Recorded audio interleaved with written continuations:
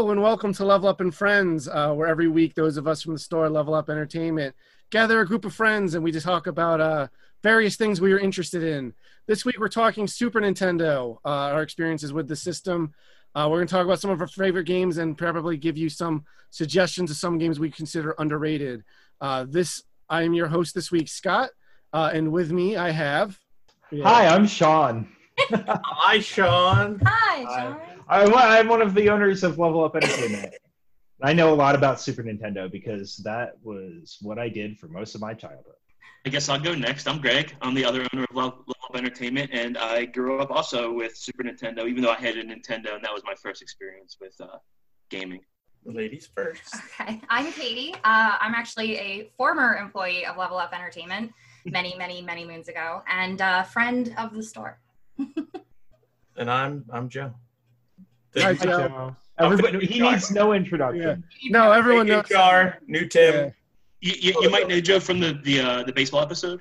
Yes. Level Up Friends podcast. We're going to talk about baseball here. Yeah, I heard that one was trending. I mean, we could. And I really could. I know we're going to get off on the subject, but Joe, I was actually thinking about bringing up a Baseball Simulator 1.00, because that's one of my favorite games too for Super Nintendo, but I decided not to. Well, let's get into it a little bit, guys. So I'm going to preface this. The one Nintendo console I skipped growing up was the Super Nintendo. I got a Sega Genesis instead. Oh, man. So Sega does, but Nintendo. So my experiences with this console are completely as an adult and not connected to nostalgia. Not entirely, because a bunch of my friends that have Super Nintendo, so I would go play like Street Fighter and Mario at their house. But I did not grow up with one. It's kind of funny, Scott, because like you really don't like sports, and Genesis had the best sports games. Yeah, that's unfortunate. But I couldn't play Sonic the Hedgehog. That was the tipping point for me. I had to play that game. So, Scott, why you bring that up? It's so funny because before we started for real, I was talking about having written out a bunch of notes. And one of the things I wanted to write about was like the FOMO of getting a Super Nintendo as a child, where you're like, I can't play Sonic though. Yeah. Oh man. And I remember being like, my mom asking me specifically that Christmas, leading up to it, which one did I want, Super Nintendo or Sega Genesis? And she had already bought a Super Nintendo, so it was really a moot point. But I remember agonizing over it and being like, you know that Larry David gif where he's like, I never felt like I was solid about it. But looking back, I'm glad I went with the Super Nintendo. As a kid, I never wanted a Genesis. I was definitely a Genesis stinks, boo. But as I got, I'll be honest with you, I'm kind of glad I did that, because a lot of the Super Nintendo games I really like now I would not have been into as a kid. All of the RPGs I would not have had the patience for. That's all I played. All I played on weekends. And I would say Super Nintendo, I mean, I guess I can't say that because PlayStation 2 exists, but it might have the best collection of RPGs, I think, for a console. There's a ton of underrated and ones that it's hard to find. I can go through those later if you want to. Yeah, I was gonna say, Scott, honestly, the other thing you lucked out on, the games you're into now, would have cost you a fortune back then, right? The RPGs and a lot of the bigger games for the Super Nintendo were $80. Chrono Trigger cost me $90. $90, yeah. I remember Earthbound being in this huge boxes that came with the manual and stuff, and I think that was at least $80 too. Yeah. I mean, I ended up paying a lot more for my copy of that because I got it way after the fact. It's funny you talk about the RPGs, because I definitely, the one thing I was super jealous of, I really wanted to play Phantasy Star as a kid. After I got into my played on my RPGs on Super Nintendo, I really wanted to play Phantasy Star, and I still have never played Phantasy Star. This is going to turn into a Sega Genesis podcast. Well, to let people know how the sausage is made a little bit, there's probably I'll circle back and do probably another episode on Super Nintendo with some other guests at another point. But eventually, we will hit all of the major retro consoles, and Sega Genesis is on my list because that is one I have nostalgia for. And I'm sure a lot of other people do as well. But with that, you guys want to get into talking about some of our favorite games here? Sure. Well, I was going to say, maybe we should give a little bit of background about what the system was and how it followed. Sure, if you want to let us know about that. Well, it was something I wanted to talk about because I thought that for me, the system really embodied the name in a way that Nintendo has kind of tried to do ever since and never really succeeded. With the idea of a Super Nintendo, everything about the system felt like the original Nintendo, but better. You know, from the controller, it was kind of similar, but it had more buttons. You know, the graphics were like much better, but it's still, you know, like recognizable Mario's Mario, that kind of thing. And I remember it being like the hype around the release of the Super Nintendo was one of the earliest memories I have of those. You know how the news would like pick up on nerdy stuff once in a while, and they would do the report where they would go into stores and they were like, the latest Nintendo has hit the shelves and people are going crazy. There have been lines, you know what I mean? Like they would do that. I remember seeing lots of stuff where like moms are like, oh, we just got them this thing and now we have to buy another thing. Yeah. But I agree. I think Super Nintendo, like this, and to an extent, like the just the 16-bit generation in general. I mean, I guess because I was a little bit older and a little bit more aware of like marketing, but I really distinctly remember a lot more of the marketing for this era. That was also when we like really cranked up like the 90s tood and like gross out type stuff. Like remember, was it for Kurt? No, it was for I think it was for Yoshi's Island where like the fat dude at the restaurant like eats so much he explodes. Yeah. What's that have to do with Yoshi's Island where you have a baby on your back and like? Yeah, it's like Monty Python's Meaning of Life scene, but for Yoshi's Island. I forgot about that commercial. That was amazing. There was that Kirby one for was it Kirby Superstar where all the kids turn like round and it's like an epidemic at the hospital. Again, it's got nothing to do with Kirby. There were a lot of them. The Final Fantasy 3 commercial had Mog murdering, like, just like blowing up monsters. Like in a really sinister way. Any of these. And the Earthbound stuff had like scratch and sniffs, like magazine ads. It was really I was just going to mention the Earthbound stuff. I remember that specifically. And it was like the marketing didn't work because, especially for Earthbound, because everything was disgusting. Like I remember that being like the moniker. Well, the tagline was literally "This game stinks." Yes, that's the one they went with. That's it. Sell a game. And I was like, how the hell are you going to sell a game like that? Like, I can't believe people didn't want to buy that. I mean, it'd be one thing if it was Booger Man and they were doing it like that. They spent all their money on Bubsy and said, this game stinks, I don't want it. But it really, like...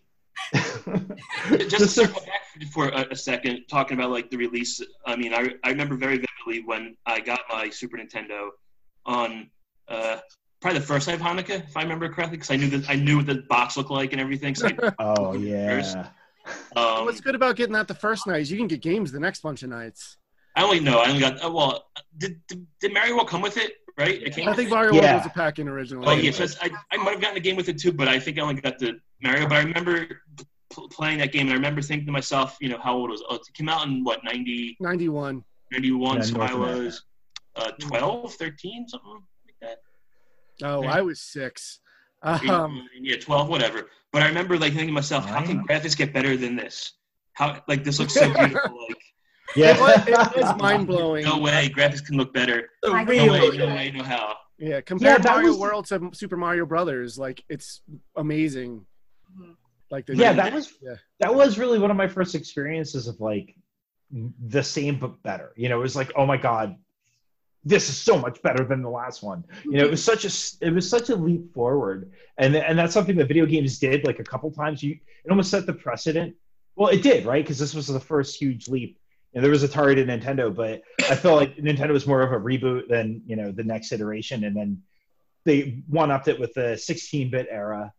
And then 32-bit era was, now it's in 3D and it's so much more extreme. And they, you know, we kind of like got to a point where it stopped being that big of a like Nintendo to Super Nintendo. Oh my God, this is a completely different game kind of thing. Yeah, you look at like some of the PS5 like games are coming out, like it's like they look beautiful, but it's also like they're marginally better looking. They're better frames per second and stuff like that. But like just the look of the game, it's like okay, like I see a difference, but it's not like Nintendo to Super Nintendo or Super Nintendo to N64. Right. It's not revolutionary. But also too, I would also say that I think you can go back and like it's not as bad, but like I think N64 era games, like they had not aged well, like graphically. They look like dirt, most of them. Like they look awful. PS1 look like dirt. Well, I would say, that's the whole 32-bit era, because I think... Yeah, like the ones that are the polygons, like the ones that are sprites, you know. Because, like, I mean, like Marvel's Capcom on Saturn was amazing looking. You know, there's some games that look really nice, but like all the polygon stuff, it just doesn't age well, and like from there. And even PS2 games, GoldenEye like, right now. Oh my god, I remember when I thought it couldn't look more real than GoldenEye. Yeah. that was a big deal. Yeah. But I remember The 4-poly hand. yeah. But that's a really good point. That's something that the Super Nintendo has benefited from. You know, looking back at it, it has aged really well graphically. Like if you boot up a game on the Super Nintendo now, if it was one of the top tier like best games, it's just as entrancing. Like it's an aesthetic and fidelity that people still aim for, like that 8-bit, 16-bit retro. you look at all those style. All those indie games. I'm putting air Right. quotes, not really indie anymore. They're all 8-bit, 16-bit, you know, more or less. Something Yeah. that probably could have been on Super Nintendo at some point. I will say my favorite retro console of all time is the NES, but going back and playing that now, there are certain caveats you have to have. You don't really need that with Super Nintendo. Yeah, most of the games, like once after the first year or so, I would say like most of the games that are worth playing still hold up. Like they run at a decent frame rate and they look nice and the controls make sense. Or like some old NES games, you know, that might not be true. Like the frame rate's awful and there's flicker or Like you yeah, know, like how Mega Man, like just everything, all the screen flicker and stuff. right. There's You know, still that's good something you kind of got games, used but- to. There's still good games, Super but like there's caveats to them, you know. But yeah, and that was less so with the Super Nintendo. The games felt like they were more finished to me. Yeah. Yeah, I agree with that. But yeah, well, with that, you know, we're talking about Mega Man and some other of our favorite games here. They all kind of had like we know the NES was kind of infamous for their weird experimental sequels. I think the Super Nintendo is when we got like the first real true sequels to certain games, like Link to the Past is much more of a true sequel to the first game than Zelda 2 was, The Adventure of Link, because it takes what the first game did and then iterates and improves on it. And I know that that's a particular favorite amongst many of our panel members here specifically. It is. And it was one of the things that when I was thinking of it feeling like Super, you know, the system was Super Nintendo games, but Super, that's a great example, right? It's like similar format and gameplay to the original NES Zelda game, but everything looks better. There's just more of it. The world's bigger.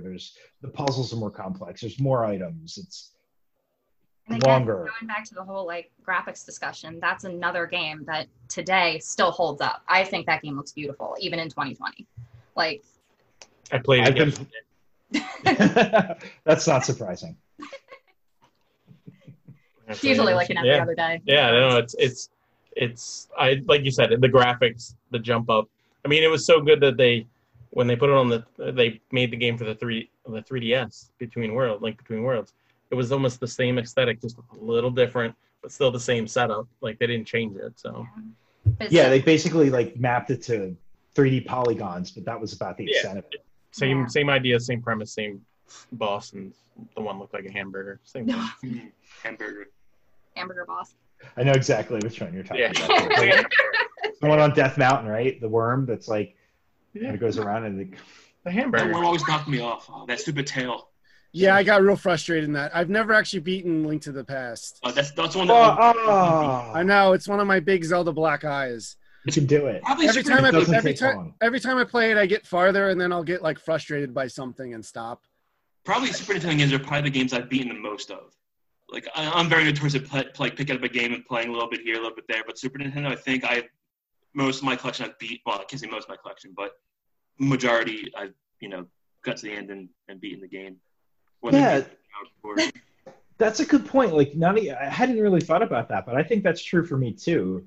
And I think it's because a lot of those games really incentivize the idea of finishing them, because there was like an ending.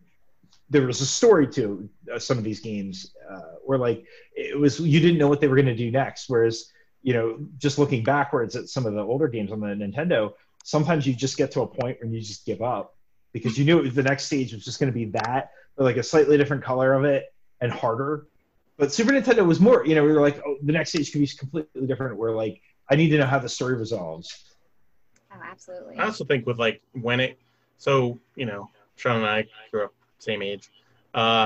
we had the Nintendo when we were kids. So you're playing a game, you're not really invested in it. When you get the Super Nintendo, we're starting to become, almost teenagers, getting right into that. So you're going to spend more time playing these games that you're going to be more invested in than a Nintendo game that you might not. With that being said, I play a lot of Nintendo games too. But no, my Super Nintendo, I had it. I got lucky because I never had to decide between a Genesis and a Super Nintendo. I know. That's why you were one of my friends. Because I have a brother. The brother got the Genesis and I got the Super Nintendo. So the Super Nintendo was in my bedroom. He had the Genesis in his bedroom. That's why I can talk about Dynamite Headdy whenever I want because I really like playing it. But I always had the Super Nintendo. So I think I made out like a bandit. Yeah, you did. That's why I'd be like, I want to sleep over at Joe's house tonight, and then I'd want to spend the whole time in your brother's room playing Ren and Stimpy on. Oh my gosh, yeah. So you I remember I forgot I had that, but now I remember it. Here it comes. All right, I said I threatened to turn it into a Bubsy podcast, but I'm gonna push for Sega Genesis now. We're gonna. Yeah. Hey, Sega does with Nintendo, so we're in. Boom. So in 1990, Sonic the Hedgehog was released and revolutionized what we thought gaming could do. I like that you're ready. Yeah. Hey, I host a podcast for a reason, I guess. Is Sega paying you for this? Yeah, I wish. No, this episode's sponsored by Skillshare, but but no. All right, so let's talk a little bit. We're talking about some games here. Let's get into a little bit of our favorite Super Nintendo games. Now, I can mention what my favorite Super Nintendo game is, and occasionally in the store, people will ask you that to kind of get to make conversation thing with you, and mine's always surprising to people. And I had to think about it at first. I was like, what game do I still keep going back to? What game have I beaten the most times? Just like, what game do I always go to when I hook up my Super Nintendo? And that is Teenage Mutant Ninja Turtles 4, Turtles in Time. That's my number one pick for Super Nintendo. That's not just because of the subject matter, which I'm a big fan of, but other than it not having 4-player, I think it improves on. It's a home port from the 16-bit era that improves on the arcade because there's so many more stages. You can play as the animation or the comic colors of the turtles, which once I discovered that, I never went back. I never understood that at first. I was never a fan of turtles. I'm like, why are they all the same color? I had no idea for a while. Yeah. But like me and my friend Kendall we've beaten it on hardcore or the hard mode. Like, I think we're getting our time down to like 10, 15 minutes somewhere in there. I was going to ask if you we've played it so much. I think the best I've ever done was 19 minutes. Yeah. We have to play it on hard because at the end, that's when Splinter tells you you're true ninjas and everyone gets to jump and freeze frame. But if you beat it on normal or easy, he's just like, well, you're not true ninjas. And then the game's just a bummer at the end. Don't you skip stages on the lower difficulty levels too? Or am I remembering that wrong? No, I think they're all there, but it's also been a really long time since I played on lower difficulty levels. I remember when I played that game the first time. I don't remember playing the arcade or not, but I remember when I played it on the Super Nintendo. I was so amazing, how the level in the Terradrome when you're throwing them at the screen, the foot soldiers, that was so cool. That was amazing. Yeah, and that's Mode 7 graphics, man. Yeah, that's one of the console exclusive stages that you didn't go into Technodrome in the arcade game. After Sewer Surfing, Shredder just sent you into a time portal from which you never escape. Oh my God, you're right. But Bebop and Rocksteady aren't in the arcade game. Slash isn't in the arcade game. Slash was replaced some mud monster. So it had more recognizable characters, and because it had more stages, they still had Toka and Razar. They just moved them from the pirate ship to the arcade game, or to the Technodrome rather. But the music in it also slaps. Oh, so that, you know what? I think that soundtrack defines the word slaps. Yeah. So good. What does slaps mean? I have no idea what you're talking about. Listen to that soundtrack, the music for the first level where it's like blah, blah, blah, blah, blah, blah, blah, and you're just immediately into it. Yeah, that slaps. That's the first level's called Big Apple 3 AM. Big Apple. But no, all of it's so. It's one of my favorite gaming soundtracks, and it's so good. I mean, honestly, back in the day, remember when we did our old Level Up podcast? We did our favorite video game soundtracks. I mean, we can revisit that again at some point because that was really good. I'm definitely down for that. But that old podcast is why the first few episodes of this one were called the New Level Up Entertainment Podcast because I was uncreative and couldn't come up with a name. Third time's a charm, right? Yeah. But I really like this new one because it was partly inspired by Garfield and Friends. So, and I think if you want to talk about underrated, all right, two things. One, if you want to talk underrated, Garfield and Friends is an underrated cartoon. It's on CBS All Access now. It is a great cartoon. Two, if you want to start a Garfield and Friends podcast, Scott, let me know. All right, I'll let you know. We could talk about Sheldon and. I was going to bring up Sheldon. He was my favorite. He was a great character. And what was that called? Barnyard or what? No, not Barnyard. That was the end Friends part. Wasn't there a title to what they were called? I don't remember. It's been a minute since I've seen it. To this day, yeah. Whenever someone says the word Wyoming or I read the word Wyoming, I think it means no state here. And that there is no state of Wyoming. Does anyone remember that gag, or is it just me? I got it. I have a vague recollection of it. I remember it. There's a bit with Garfield explaining Wyoming is not really a state because it really means no state here. And it's just, it's amazing. Anyway. Oh my God. I have to Garfield and Friends. You could cut this out. No, it's staying in. Stuff staying in. So back to Turtles. Yeah. Yes.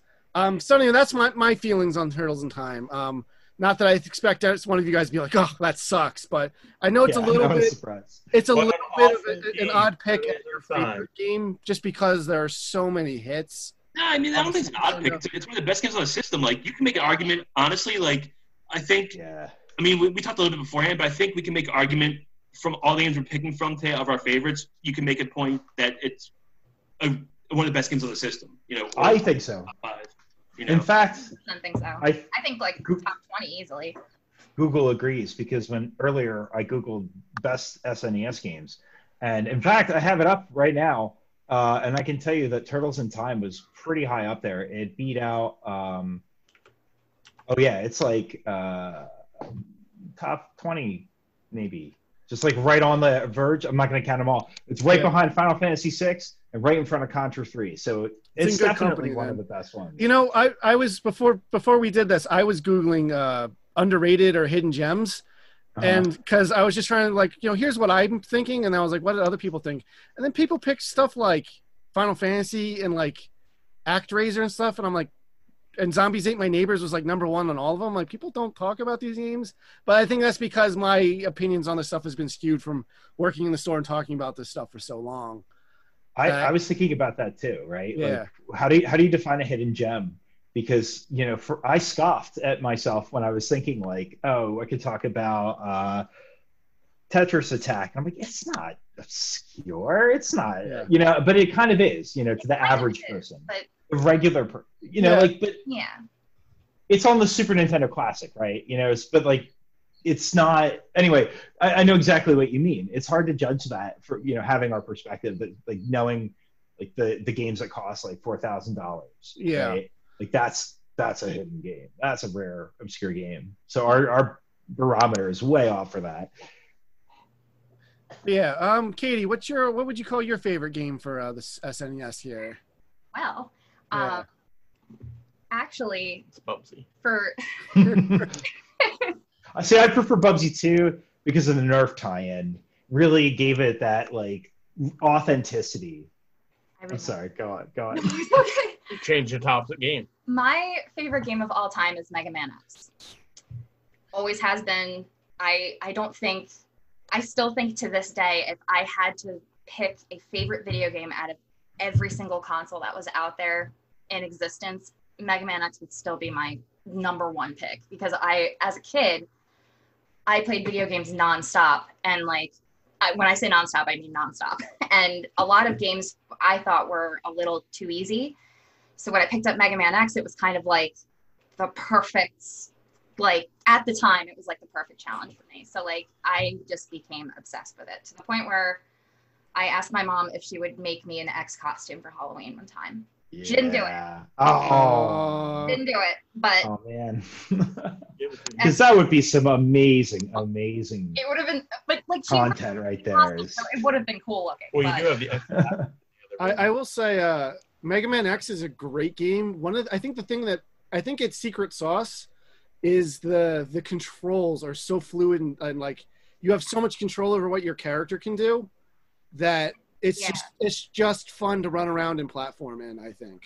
And the game's designed around that, right? Yeah. Like, sorry, Kate. Yeah, I didn't mean to. But like, it knows how you move. It doesn't mess with you on that, right? Like, it's built for that dash and run and slide mechanic. Absolutely. It actually, the funny thing about Mega Man games is that in a roundabout way, they kind of teach you how to play the game. Like, they're actually designed that way. So if you kind of pay attention to some earlier, like the earlier like NES Mega Man games, the levels were designed in a way to kind of show you like, hey, this is coming up. You should watch out for this. Like, you know, whether it's a platform falling or like the bricks like showing up and disappearing. I hate those stupid things. I hate them. They're what keep me from beating Mega Man games. Awful. I still can't do it to this day. So, but like X kind of did the same thing as like when I was a kid, because it was, you know, we had those manuals that came with the games, but that was kind of it. There were no like tutorials. It didn't really teach you how to play, but like through the design of the levels itself, it kind of taught you how to use your controls, how to use your weapons, Jump and Shoot Man. upgrades, everything like that. Jump and Shoot Man. What Have you was ever it? seen that video, Katie? Yes, Yeah, I have. It's fantastic. I was It is- That's actually what I was referencing. It is a brilliant game. I mean, it literally has that first level. That is that it is teaching you how to play that game. But Yeah. like, it's in a ruined highway, and this music's awesome. There's like spiked robots falling at you, so you're learning how to play it while it's awesome and not boring. You know, And it's the music. Oh Another game where the soundtrack slaps. whew. no, straight up, like definition. No, it's just chock full of bangers. Katie, real quick, wasn't that game? Didn't Mega Man X also have you can find the Hadouken too? Yes. Yes. Yeah. I couldn't remember which one it was, but I know one of the X series had it by color. Armored Armadillo. And That yeah, was so actually, cool. Armored Armadillo's level. What you have to do is you have to 100%. Let me see if I can remember this. You have to I get don't all remember of it the at all. I remember getting it. Yeah. what's Yeah, that? it's armor upgrades. The Yeah. Dr. All the Light- armor It's upgrades. all the armor upgrades, and then you have to do Armored Armadillo's level like 3 times, I think, and then Dr. Light's capsule like appears way at the top, and At the very, very end of the level. I think you have to die like you have It's to the die, final. 6 or 7 times. or yeah, Yeah, something like that. I And, don't remember the number, but you have to make that final jump. Yeah. And it's the most. It's You very have to be pixel painful, perfect. yeah. and it's so It's like, aggravating. oh my god, it's aggravating. And it's also fairly useless because it's so much lag to shoot one thing where you can just have a shoot button. Because you have to do the input. You have to do right? the yeah. you have to do the actual input. The quarters. I mean, it's a fun Easter egg. If you do the speed running of it, that's the way they beat every boss afterwards. That's the only way. Is it really? One shot. One Interesting. shot, It one shots at like almost every boss. Did not know that. Wow. I didn't know That's that. So I guess either. Scott and I just suck at it. Yeah, we're just bad. Oh, I can't do I it. can't do it either. So- I've only done it one time, and I've never been able to do it again. To be fair, I can barely pull off Hadoukens in Street Fighter. That's fair. I've only done it once too, Katie, and the only time was on the PSP version, the Maverick Hunter edition. Really? Yes. Only time I've ever earned the Hadouken upgrade is on the PSP. Oh my Never got it on the original game. I did do it on Super Nintendo, but I just did it, and I was like, all right, that was the last thing I did in the game, and I was like, all right, I did it, so I can say I did it.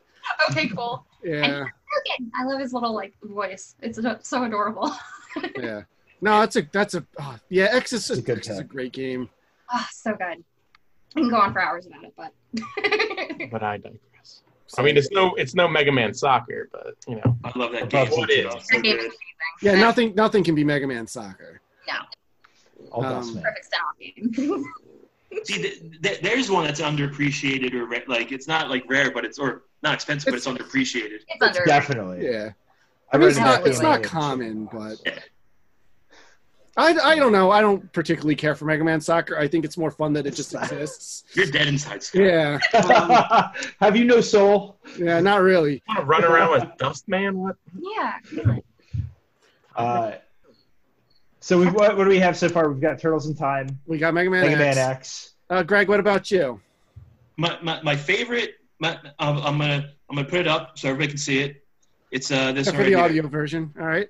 But yeah, I'm gonna talk about it too. Final Fantasy Go away, 2 don't talk. or 4 in Japan, whatever you want to do, Yeah. but the American 2. I think I mean, besides the original Final Fantasy for Nintendo, that's what really got me in. That's what got me into RPGs. Final Fantasy 2 like made my love cemented my love for RPGs. Just it's the game that I love.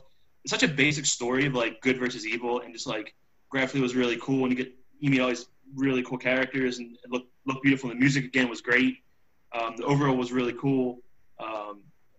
It was a game I spent 80 plus, 90 plus hours playing. I think I just love it. I don't play it every year because it takes a lot of time, but I do play it pretty often. It's probably my favorite game for Super Nintendo. Now it's interesting that you picked Final Fantasy 2 because I think most people pick 3. Mm-hmm. I mean, I was debating on doing that one myself. I think that's because 3's my favorite Final Fantasy game. I think 3 has I like 2 a lot. I think I like story level. I think 3 has a better story in general than 2. And I don't think there's hidden characters in 2, but there are hidden characters in 3 definitely. Yeah, there's hidden characters. And I don't want to, again, I know this game's, Final Fantasy 3 is years and years and years old, but I don't want to spoil anything for anybody. But man, that midpoint of the game is amazing. Like, it's the first time my jaw dropped. Like, oh my god, like what a crazy thing to happen. Yeah, but Final Fantasy 2/4 is also an amazing RPG. Oh yeah, I would say it's probably got better characters than 6. 3. I think there's a smaller cast. They spend more time. So it can focus on them a little bit more, and they can tell a more detailed story with them. I thought 2 had a more personal story than 3. Yeah, exactly. Yeah, it is, and I was gonna say that 2 is never my favorite, and I remember kind of like skipping over it at the time, and it was actually like I went backwards, like 6, 5, 4, so 3, and then 5 that never came out here, and 2 was the order I played them in.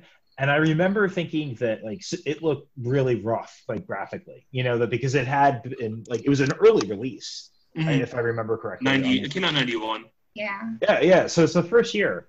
So it didn't look that impressive, but once I actually played it, I remember the first mission you do as Kain. It's like you think you're this knight and you're going on this. You're sent out by the kingdom, and I'm going to butcher because it's been ages since I played it.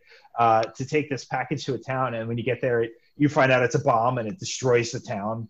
And one of the people, you murder a town and you're responsible for it, and then that's the character has to grapple with that, and one of the survivors of the town becomes a party member later, and there's like a pathos to it for these like little tiny 16 by like 4 sprites that are just like it made video games feel like they could be so much more than just reflexive fun arcade experiences. Like you can tell real stories with this stuff. And 2 had an amazing story. Like I played 4 on the GBA when it came out, and I just remember blowing through it super fast, just because I was so sucked into the story, and I was like, wow, like that's what really caught me about 2 was the story more than anything. Yeah, like Sean said, it grabs you right away with that mission. You're like, cool, and then you're like, and the worst part is like you go with your best friend in the game, and then you find out he's a bad guy because he helps you bring to the town to kill his people. But yeah, like I said, like 2 is a personal story, where 3 is more of like the group story. Yeah, 3 is a little bit more global. But 2, like I never really thought about that. Like 2, graphically, it is not as nice looking, but I think it's to set the standard for RPG gameplay, like the very basics of it at least.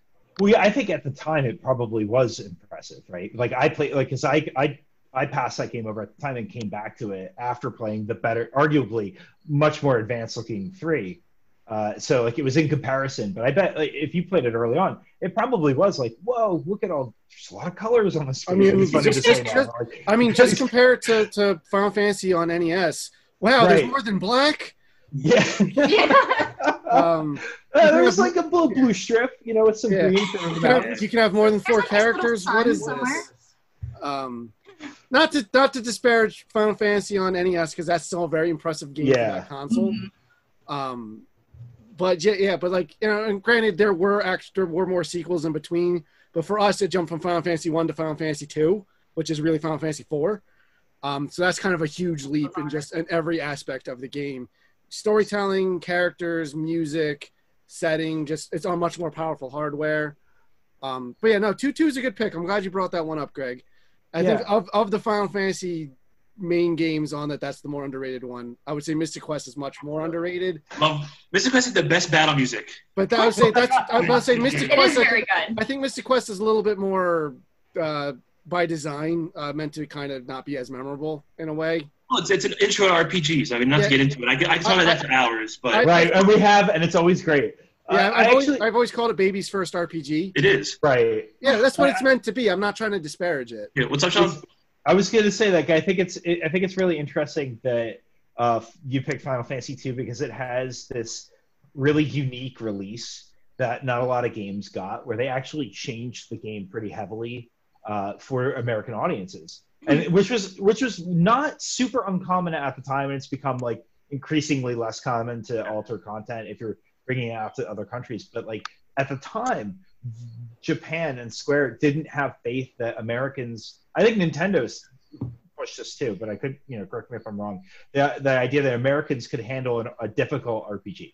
They thought that if they released a game like Final Fantasy IV, that Americans wouldn't play it and they'd be turned off. So they called it Final Fantasy II because, like Scott said, we didn't get the other ones, in between ones, and then they made it easier. Like they made fundamental changes to the gameplay so that it was less difficult because it just didn't think we could handle it. Yeah, I mean, that's kind of like throwing back to, again, not Super Nintendo, but that's why we never had the loss levels in America. Yeah. They thought it was Right. Americans couldn't handle the difficulty of it. And that worked out for the best. Yeah. I agree. I know it was a combination of that and that it looked exactly like the first game, so people would. I know that was a concern where they're like, well, it's not pushing the envelope any farther. But I kind of hate Super Mario Brothers 2 / The Lost Levels, as it's known on Super Nintendo. It's just cruel for no reason. It is. Yeah, and I think it's fun. Yeah, the Super Nintendo is the first time Americans got an opportunity to play the Lost Levels, actually. Yeah. It's with All Stars. That's one of my potential alternates, depending on what you guys want to bring up. I was going to cheat and pick Super Mario All-Stars plus Super Mario World because I was like, oh, Mario World's going to be cliche, but that's one of my top ones. So good. And I was like, oh, I could just pick that and get all of them on one cart. But Joey, how about you? What would you say is your favorite Super Nintendo game? My favorite. I mean, Super Tennis is great. That's why there's so many copies out there. Yeah. Because I have four.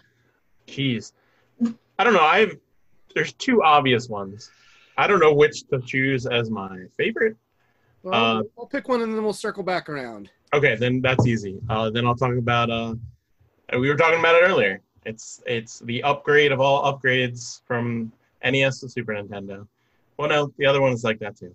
I'm gonna say Link to the Past. Yeah. Link to the Past. It's my favorite. It's one of my favorite. I play it more often than I play other Super Nintendo games. I just love it. I love the graphic style, the weapons, just everything about the game. It's such like we said, an upgrade from the first Zelda that I play it all the time. And now in today's world, they have it where you can play the game and have all of the items randomized throughout the level. So it almost gives like new life to the game that you're playing it and try to remember where you go and you face bosses differently than you did before. But I love the game.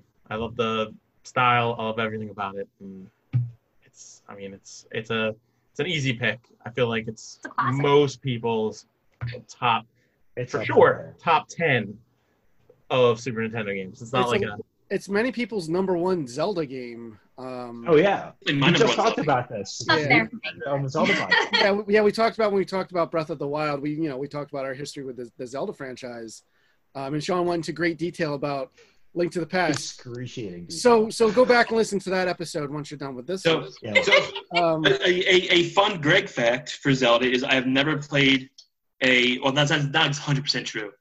I played a little bit. I've never really played a 3D Zelda game. I've played a little bit of So have you only played like Link to the Past? Yeah, Ocarina of Time. Never. I played that for a little bit. Never played Majora's Mask. Never played Wind Waker. Never played any on the DS. All the other ones because you wouldn't remember the name of. But, yeah. Wait, no, hang on. You did play Twilight Princess at E3 2005. I did. Yeah. And Yeah, I that played counts. for a while. 10 Breath of the minutes. Wild's gorgeous, so Breath of the Wild, but again, I've always wanted the world. Never really played the game. Like wandered. That is playing the game. Busted, Greg. You're wrong. Here's a Gotcha. I've got a joke back off of I'll that. rephrase. I haven't enjoyed a 3D one. I've got a joke backed off of Greg's fact in the same vein. I haven't finished a 3D Zelda.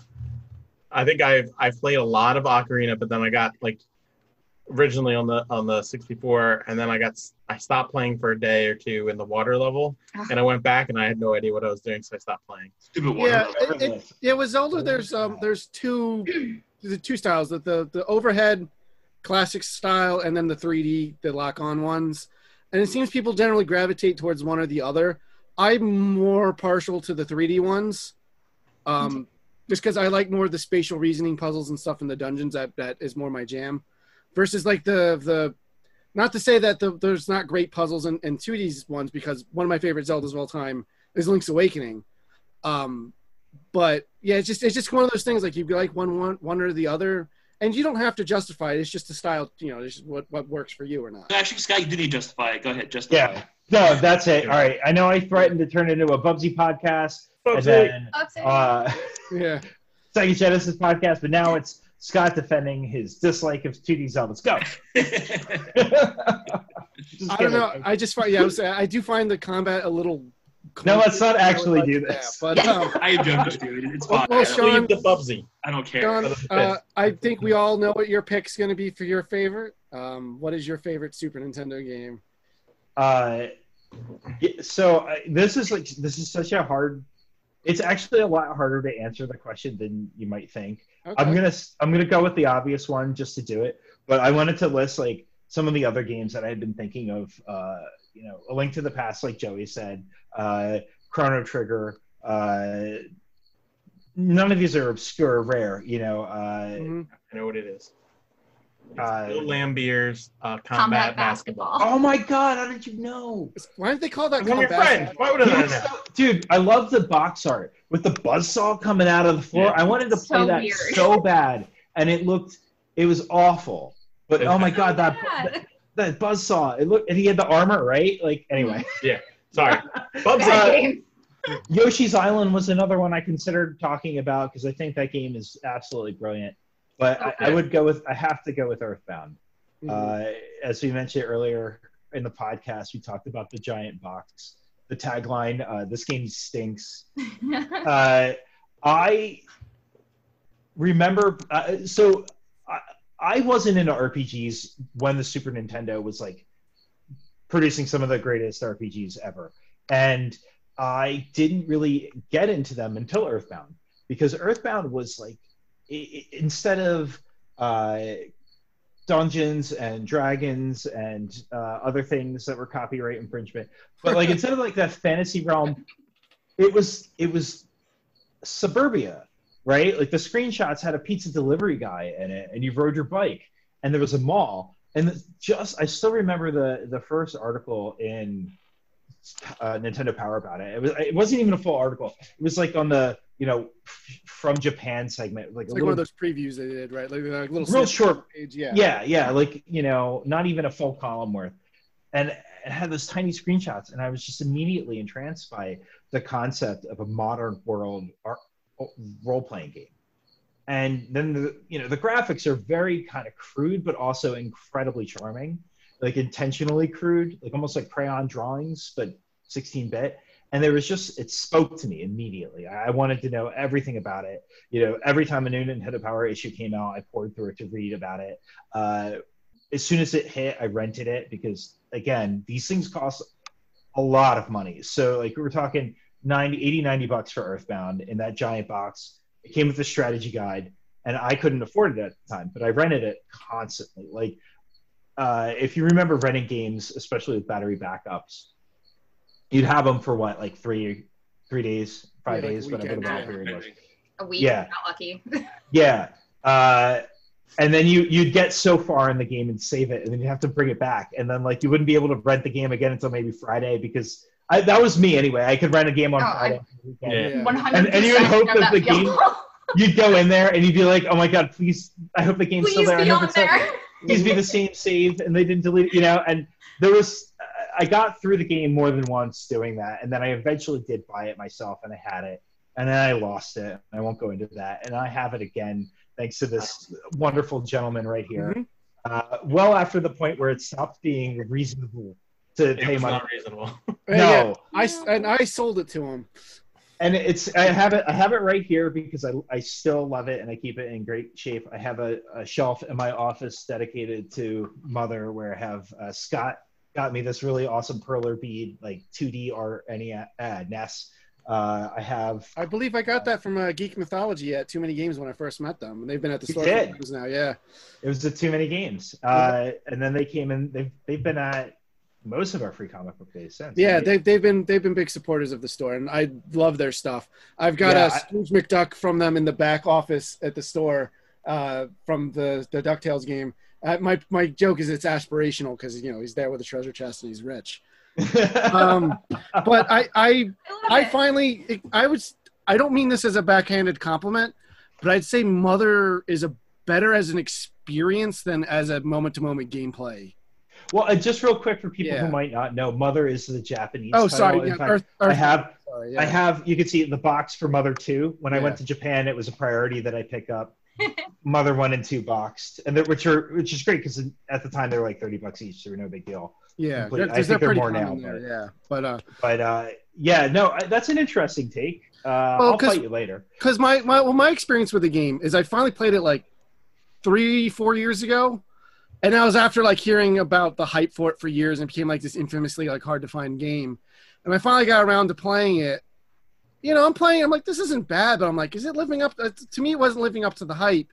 And then after I beat it, like the farther I got from the game and the more I kind of reflected on it, the more it like really endeared itself to me. That's the game. Yeah, because like moment to moment, I'm like, inventory management is super annoying. That's awful. Yeah, I thought the game was. No, the inventory in that game is so clunky and frustrating. The combat is clunky for the same reasons. All menu based. People who aren't familiar. Yeah, it is. But like in retrospect on it, I'm like, I really like that game. People should play it. Yes. They should, and I don't want to derail the whole thing, but just like one more thing to say about Earthbound is that it's a very reflective game. It forces you to stop at various points throughout the game and think about what you've done up until that point, and not to spoil it, but it's also very old. But at the area in the game, it's very reflective. The final thing you do and the way that the end boss fight resolves is all about thinking about how far you've come. And the whole game in of itself is about growing up and what it means to be a kid in a world that doesn't really make sense to kids. And it's just, there's so much going on in this game that makes it almost impossible not to feel endeared if you're paying attention to it. Yeah. Right? And that's not to say anything about how funny it can be at times, because the translation's really good. And just, the game was made by Shigesaki Itoi. Itoi is his last name. I don't know. I'm butchering his first name, but he's a writer first. He's a Japanese author and columnist. So he wanted to make a game that was about something, not just a video game, and it's about growing up. And I think it stands the test of time because it's something so different and heartfelt. It was way ahead of its time. Like, I feel like that's why so many people slept on it, because it was it was almost like the gaming world wasn't ready for it. At least Americans weren't. I think so. Yeah, at least here, I don't think the marketing did it any favors. We talked because it's. Oh no! It's all marketing killed it. I found it off-putting at the time, and it doesn't reflect what the game's about at all. Not even combined with the high price point and the fact that RPGs were not major sellers here yet. I think it had a lot of things going against it. And then I think the best thing that happened for it was Ness showing up in Smash Brothers. Yep. Because when I unlocked Ness and Captain Falcon, I was like, who the hell are these characters? Who the hell is Ness? A lot of said everybody in 1999 when they unlocked him in Smash Brothers. Everybody at the same time was but he was a great weird offbeat choice, and I'm glad that he's in it because it helps bring the Mother series, Earthbound to the greater gaming consciousness. And I'm really glad you mentioned that. Yeah, that's how I heard about it, and then I looked up what is this Earthbound nonsense, and I went on the internet and I played what I thought was his game, which was the Famicom one translated, but which is even less of a fun experience. I think that game is is kind of unplayable. Like once you get to Magic Hand, it's really hard to tell where you're going. And it's I don't want to derail it. There's a lot you could say about the Mother series. Mother 1 is very different from Mother 2 in a lot of ways, but it's also very much a first pass. And it feels like Mother Earthbound is like the final draft. Like, they got it. You know, like it's much more of a completed vision. Yeah. Yeah. Fortunately, you don't need to have played the first one, which is good because we did not get that here. Right. But we also have some other games we talked about that we want to bring up. And I guess going off of my comments on Earthbound, so there's so many good RPGs on the Super Nintendo. I know we name dropped a bunch of them, but the one I feel like has great characters and tells a good story, but I think the moment-to-moment gameplay is the most satisfying. And I picked it over Final Fantasy VI, but I think Chrono Trigger is my pick for best RPG on the console. Yeah. I just realized that after someone says the name of a game, I just go, because they're all great. They're all amazing. Every game we've mentioned so That's far. from the heart, Sean. That's from the heart. Even Bill Lambier. And Greg, I know you've had a lot of experience with Chrono Trigger in the past. I did. Yeah, I have. It's a great game. Do you want to talk about it? Or? Yeah. No, I don't actually. It hurts too much. Because let me tell you a story. Let me tell you a quick story about Chrono Trigger for me. So, long time ago, as I mentioned earlier, I think, or when we were off, I forget. Little Greg saved up his money and bought Chrono Trigger. Years and years and years and years later, I was working at EB Games in Deptford Mall, and there was this girl that I sort of liked, and and she liked RPGs and games like that. She wanted to borrow Chrono Trigger. I was like, no, you can't borrow Chrono Trigger. It's my favorite game. I spent a lot of money on it. I can't let you have this, but let you borrow this. So she comes back late. She kept on bugging me about it. And like, no. So finally she came back to me and she was like, okay, this is the deal. I'll let you borrow my Vagrant Story, Legend Dragoon, and Resident Evil 2 for PlayStation. Oh my god. And I'll let you borrow. It's so close to being the same value now. Like, and like I said, since I liked her, I was like, sure, that seems fair. She's not going to go away with my awesome Super Nintendo game. And I have 3 of her really great games. Mm-hmm. That being said, I never saw that game again. And then I actually, it's the only game I've ever rebought complete. Like, I don't care about getting like other games, like just the cartridge or whatever, but I had to have that game back complete. So I finally bought it off of Wes, who may have been on this podcast before I forget. I'm not sure. He was on the Deep Space Nine episode. Okay. So watch that one. I bought it from him at a really good price. He was very generous. I think it cost me $130 at the time. For complete, that's amazing. Wow. that is really good. Because he was getting rid of it anyway. But so I have it again. But it's not exactly the same. But I really like the game. I thought it was it's not my favorite RPG on the system. But I do like I think it's the best action RPG on the Super Nintendo. There was like that was I'm drawing a blank on the other game. Like Secret of Mana and stuff. Yeah, Secret of Mana, thank you, and like Secret of Evermore. Secret of Evermore. But the game is really great, and I really like. My favorite thing is you could play 3 players if you had the multi-tap for the Super Nintendo, which was really awesome. And me and my friend also played 2 players quite often on that game. On Chrono Trigger? Chrono Trigger, yeah. I completely forgot that you could do the multi-tap on Chrono Trigger. Yeah, you can play the third character. And like Square did that a lot. You do that in Final Fantasy 3 as well, which is so disorienting when you're like, it's you. And you can do it on go. It's your turn. You can do it on the game is beautiful. The story's there. Like again, it's a really great story. This another like kind of personal, even though it's about like saving the world and time. Yeah. And I think that's the first game. I probably not the first game with multiple endings, but it's the first one I'm aware of. It had 20 endings, I think. Yeah, it had a ridiculous amount. Let me check the back of the Japanese box to see if it says how many. 30. There, I don't know, but there's a number 32 on here. So maybe. Yeah.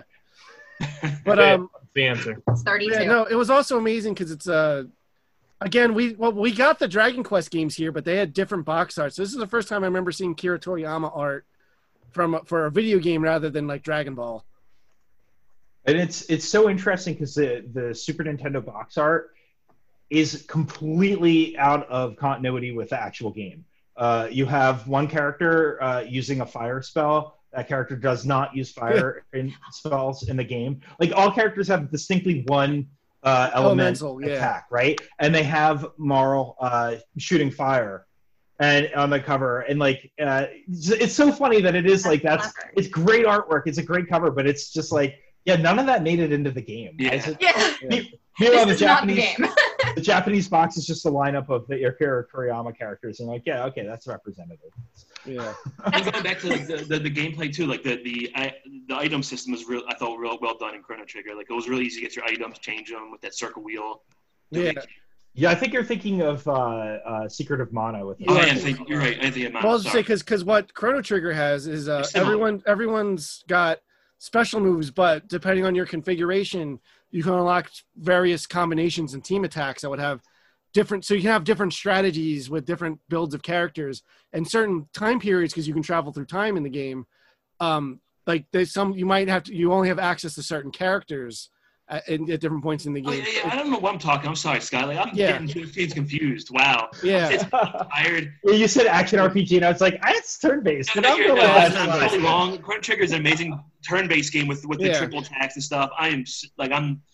Wait, did that girl take Chrono Trigger or Secret of Mana? She took Chrono Trigger. Yeah. I've heard the story. I heard the story many times, and I was there when he got his new copy of Chrono Trigger. But I'm getting confused. Yeah. Well, we can talk about Secret of Mana, Greg, if you'd like. Nah, I want to talk about Chrono Trigger some more. Yeah. But no, I love it. I love that the time travel setting time travel gimmick is super interesting. It's like your party members got a couple of like modern day protagonists, but you get a robot from the future. I love Frog. You go to the Middle Ages and get a knight who's cursed to be a frog.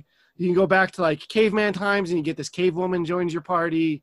So you have this really weird, eclectic group of characters. And they all kind of have to work together to fight like this one entity that kind of affects all of the different time points. It's so good. I can't explain it without sounding like a crazy person, but it makes sense when you play the game. Aliens. Yeah. Yeah, just be that meme. I don't have enough hair. I'll rephrase it. Chrono Trigger is one of the best games on Super Nintendo RPG-wise. So my bad. Yeah, I honestly, Chrono Trigger's got that perfect sweet spot of like the story feeling like there's stakes to it without it being bogged down in melodrama. Like the game moves so fast. Like if you go back and play it, you can blow through this whole game in I want to say under 30 hours the first playthrough, and then like because there's New Game Plus, you can do it even faster. But like it's really efficiently told. It feels like you're constant. The pacing is excellent. The music's phenomenal. The gameplay is really fun. The combat system is rewarding. Like there's just everything just clicks into place with this game in a way that rarely happens. And you get all of that without sacrificing any of the character. Like the characters are all fully well realized and have their own personal stories. And like they don't try to go too far with it either, right? Like they don't try to like go like you don't get like when I was a kid, I went through all the they don't like have long exposition of character backstories. It's very like who they are by the way they're animated, by the way their speech is, like the way they talk, and like how they act throughout the story, and they all do feel very realized. Like, it's really SquareSoft at its peak in probably its best age. And I will say, as much as I love Final Fantasy VI, I do think the characters are much, much stronger in Chrono Trigger. In 6?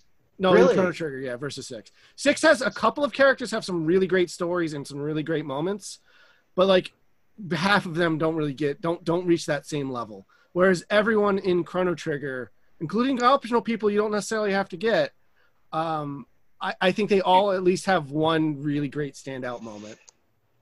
I think you're right in that they're all really well defined. I would disagree if only because I don't think there's anybody in Chrono Trigger that's written as well or is as deep as Terra from 6, who's got a really interesting arc. But anyway, we don't have to go into all that. Right. But I think it speaks to how much you can say about some of these games that you could really just talk about one of these games for a really, really long time and have a ton of interesting stuff to get into.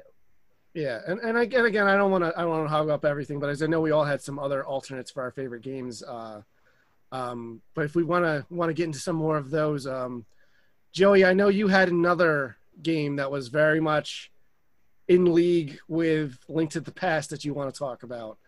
Well, yeah. I mean, I would think, as we said, I feel like Link to the Past is a lot of number ones for people, where some people may say this is their number one as well.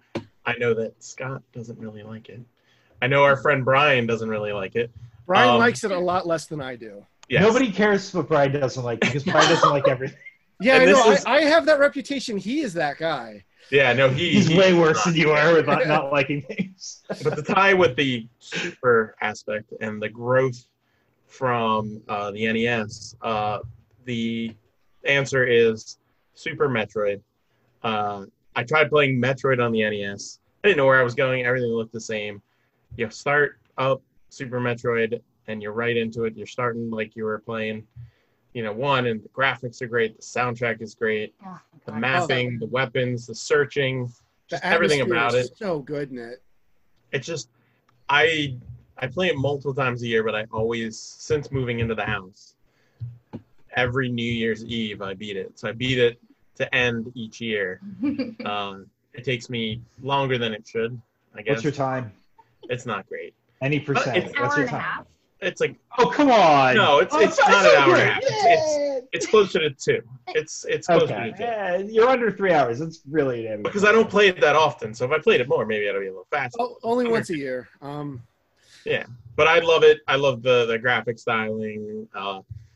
It brought my love of playing games that are kind of like, the Metroidvania kind of Yeah, certain games. I was about to say, like, I know we just made a joke about how I don't like Super Metroid. I love everything in Super Metroid. I love everything about it but playing it.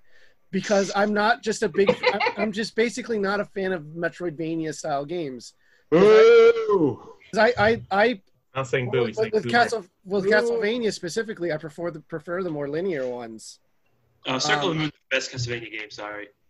That's fine. It's just that it's not a genre I'm into. Symphony of the Night. Sorry. It's I very good. love the atmosphere in Super Metroid. I love the sense of isolation and the dread and foreboding you have in it. I think it controls fantastically. I love all of the ideas of it. I love the story of it. The music is so good. It's just one of those things. It's just in playing it, I just can't get into it.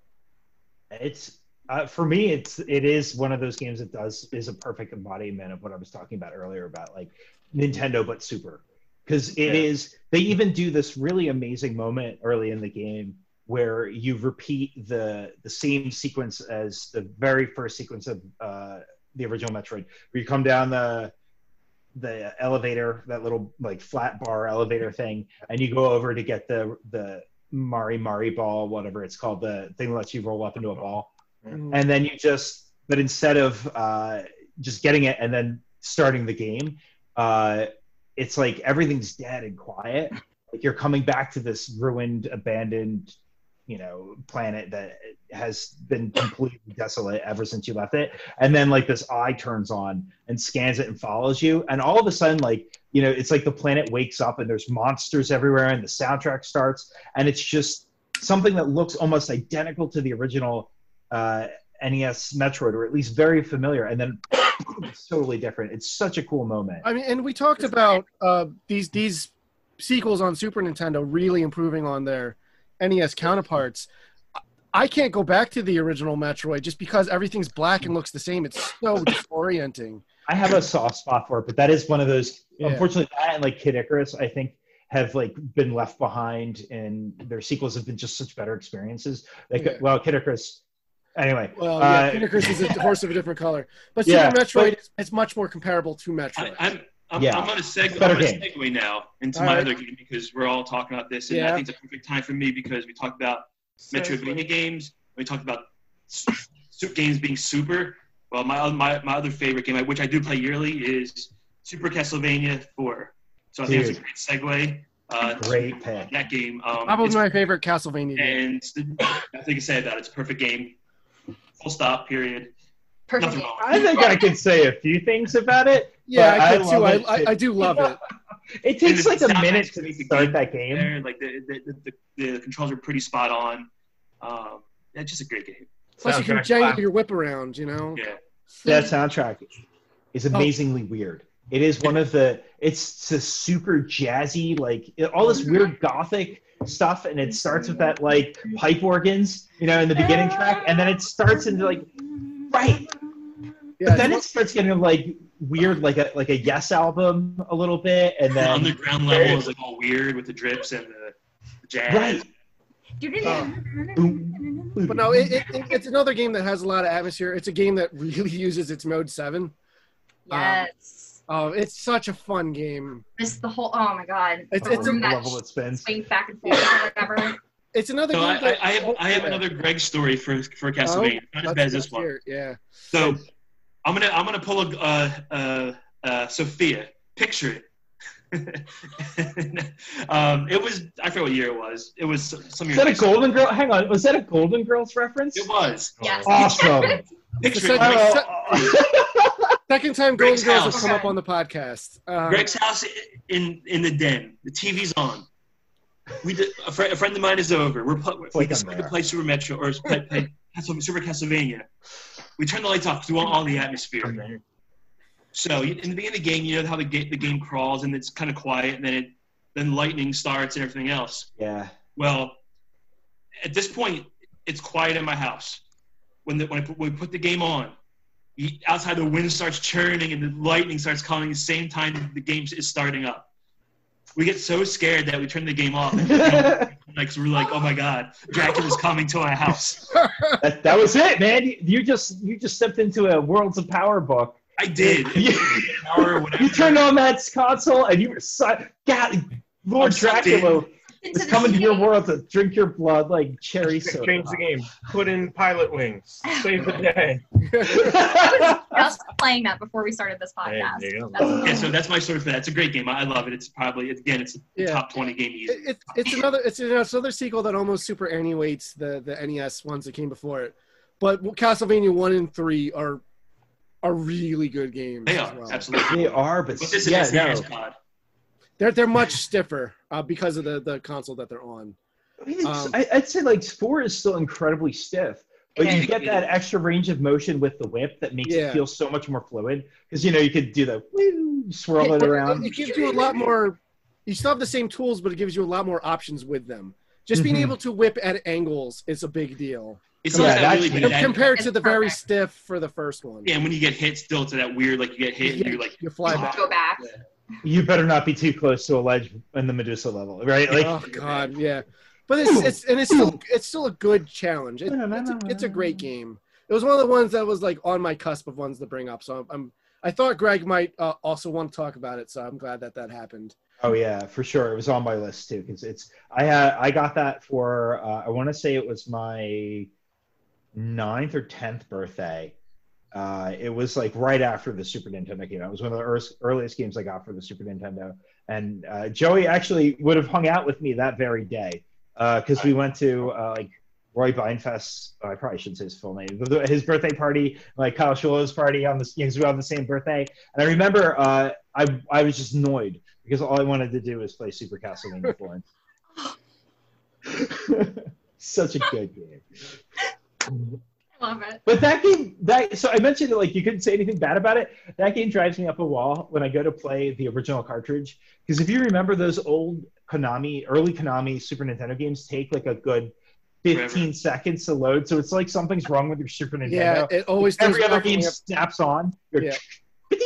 And it always throws me off when we have to test games at the store. I'm like, is this one broken? And I'm like, oh, okay, there it goes. Like, yeah, it's the worst one to pick to test the system, and it always makes me wonder, like, if it's the game or the system. Console. Like, yeah. Did I wait long enough? Or anyway, I just wanted to shit on it just a little bit. So, Katie, what's another one of your favorites there?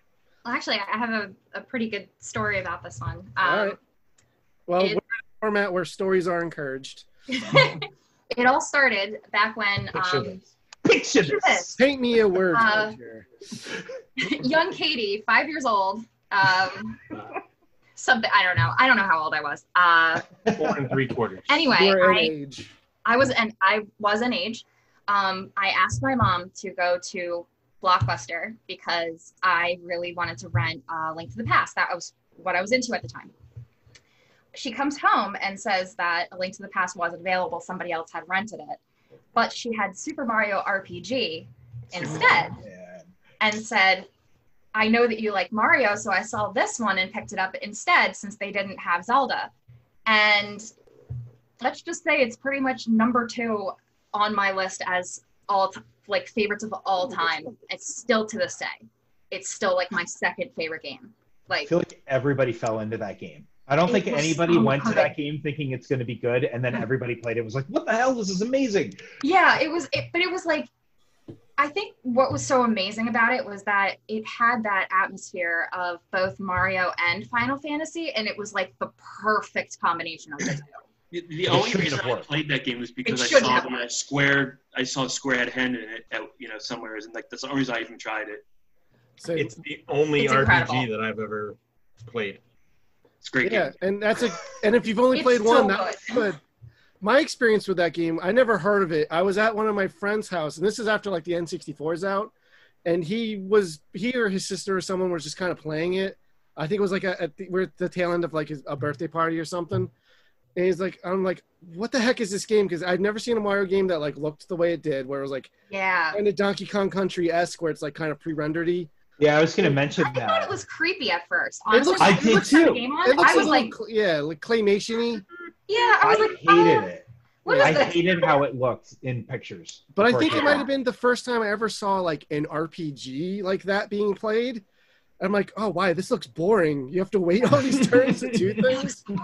But after the Wii came out, my former college roommate, because you could send each other games on there, and that was on the Virtual Console, and that was one of his favorites. So he sent me that, and I had sent him Ocarina of Time because that was one of my favorites that he had never played.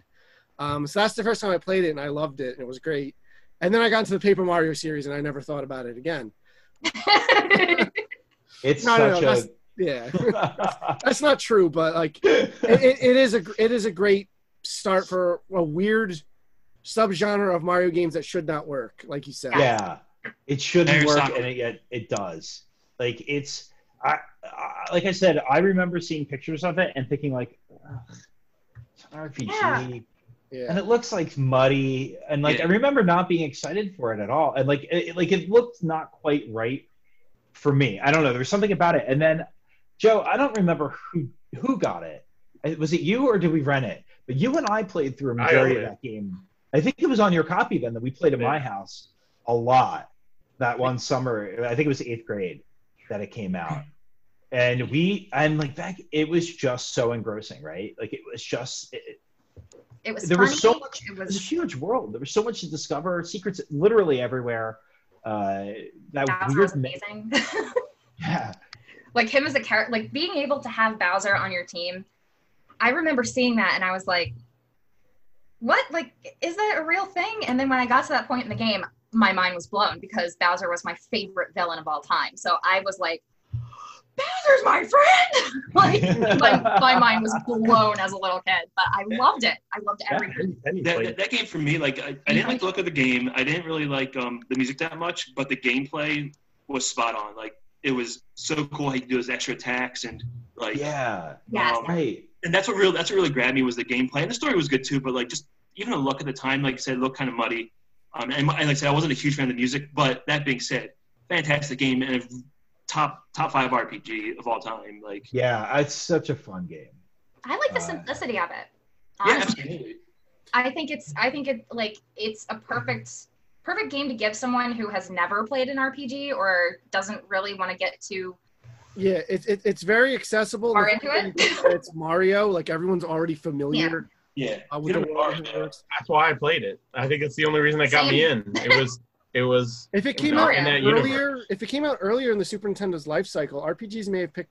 Maybe that's put a little Right. more importance on them. RPGs might have picked up a little bit more steam in the U.S. I was gonna say, you want an entry point for RPGs like Mystic Quest. Like if Square was looking to do that, this would have been that game. Obviously, it's super late. I it's want to like say one of the it came out last- way in at the end of its life Yeah. cycle. 97. Yeah, It might have been later than that. I'm looking now at all the. I have to go backwards through all the pictures. 1996. Because Joe and I had just graduated 8th grade around the time that game came out, and that was a year after the PlayStation launched. Like there was a Yeah. whole new. It was more than a year after the Saturn had launched. Like there was a whole new generation coming.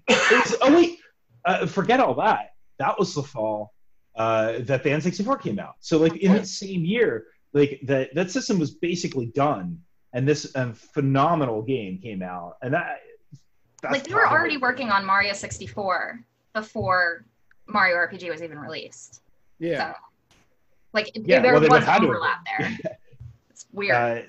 But it was like one of those games that shouldn't have worked in any way, especially after a lot of like some pretty bad third-party Mario titles Yeah. during the Super Nintendo's life. When like Square at the time was just gold, so obviously it wasn't going to be bad. Like Mario Teaches Typing, not Mario Teaches Typing. I'm sorry, that's how my daughter's learning how to type right now. And I meant to say Mario is missing. Mario's the- Time Machine. Mario's Time Machine. You know what I mean? Like, Yeah. but it was just so good. It was better than good. It was phenomenal. It was just. It's still one of I go back. That's one of my like I go back and play it every year and just play through it. Weren't you trying to speedrun it at one point? I was. How's your time on that? Way to call her out on that, Scott. Yeah. All right. That was. Listen, there was no time on that. Listen, I watched you set the world record on Aladdin for Super Nintendo. What? I was in the stream for that. Well, set Wait, a what? record. Didn't you Yeah. beat like some record? I couple got years like ago? I got halfway up the leaderboard, and then Aladdin got insanely popular in the speedrunning community, and now I'm like number 47. All right. But I was like number 15. Like I was up I know there. you were up there, and you were streaming, and I watched that. Yeah. I thought And that then was like cool. I think it was last year. It was on some kind of marathon, whether it was like Games Done Quick or ESA or one of them.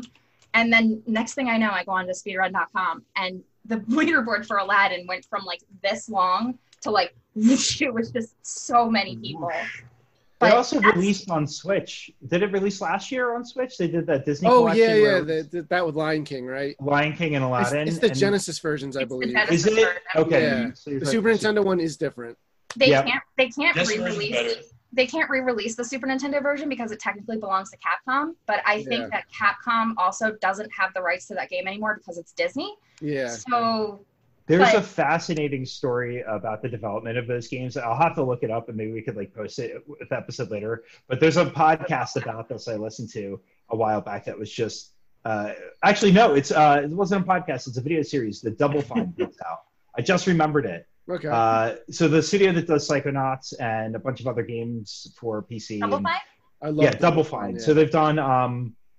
I'm trying to think of some like notable type. Full Throttle. Brutal Legend, Brutal Legend. Grim Fandango. Right. So anyway, there's a video series that they did where they talked to developer friends and like developer stories making classic games, and they talked to one of the developers that was responsible for those old Disney video games that were surprisingly good, and they They talked were about. so good. I won't get into it because obviously I can't like do it justice, but it's well worth the watch because it's absolutely fascinating the fact that there were two completely different versions and the way these the teams had to make these games.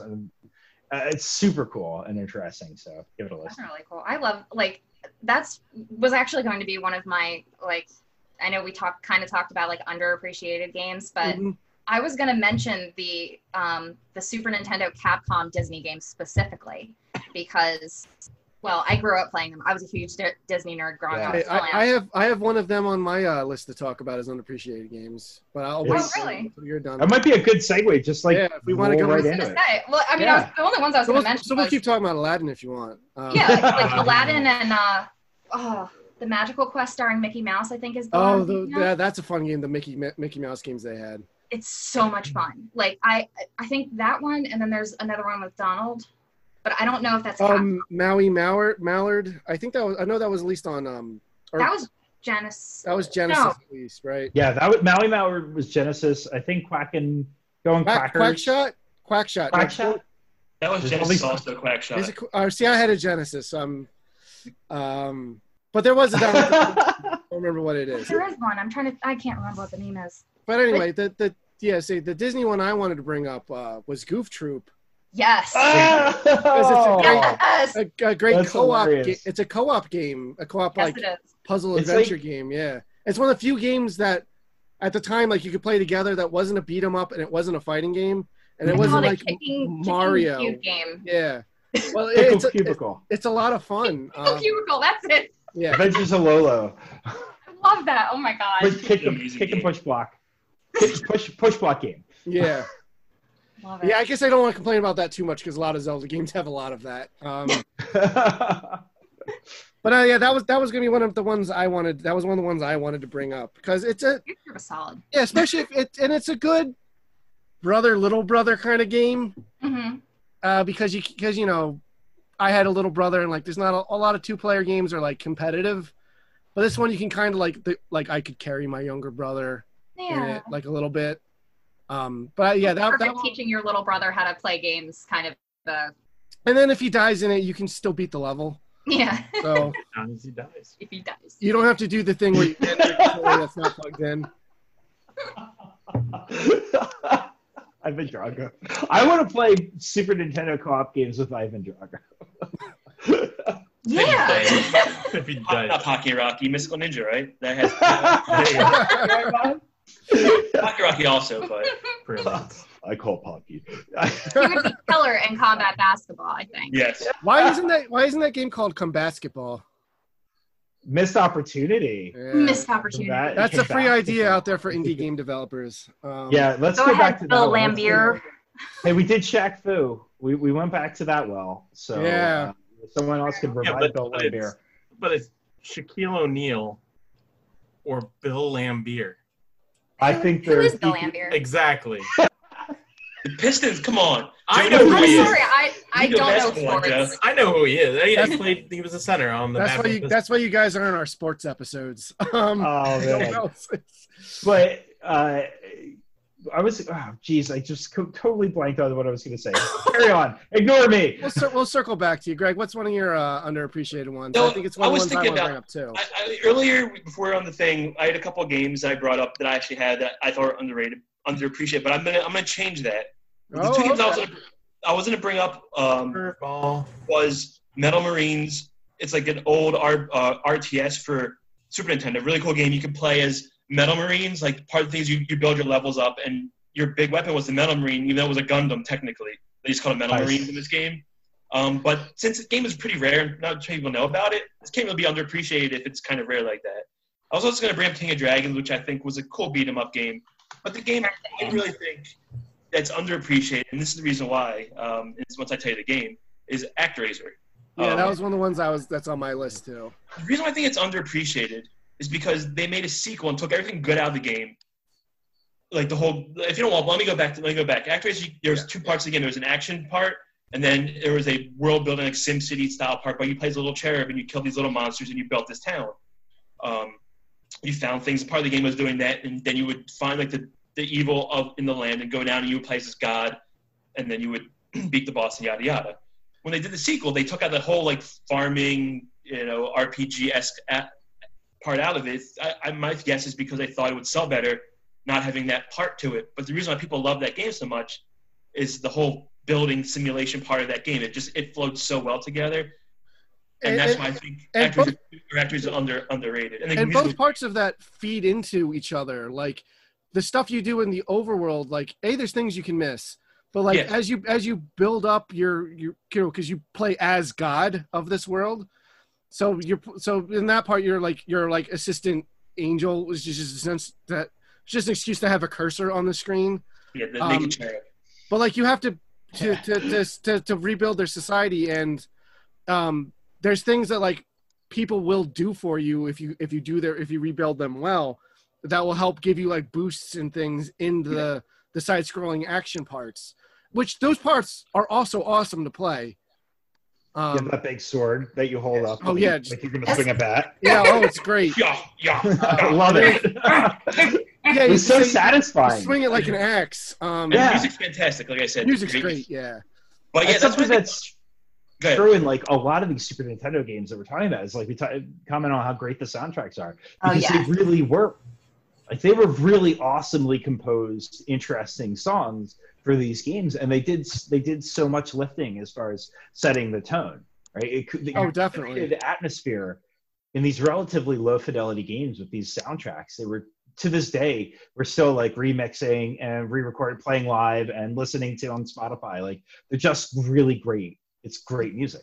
I mean, they still use them in games today. In Breath of the Wild, when you go to Hyrule Castle, they mix in the Hyrule Castle theme from Link to the Past in it. Yeah. You know, like it's like these things still, the soundtracks alone still resonate.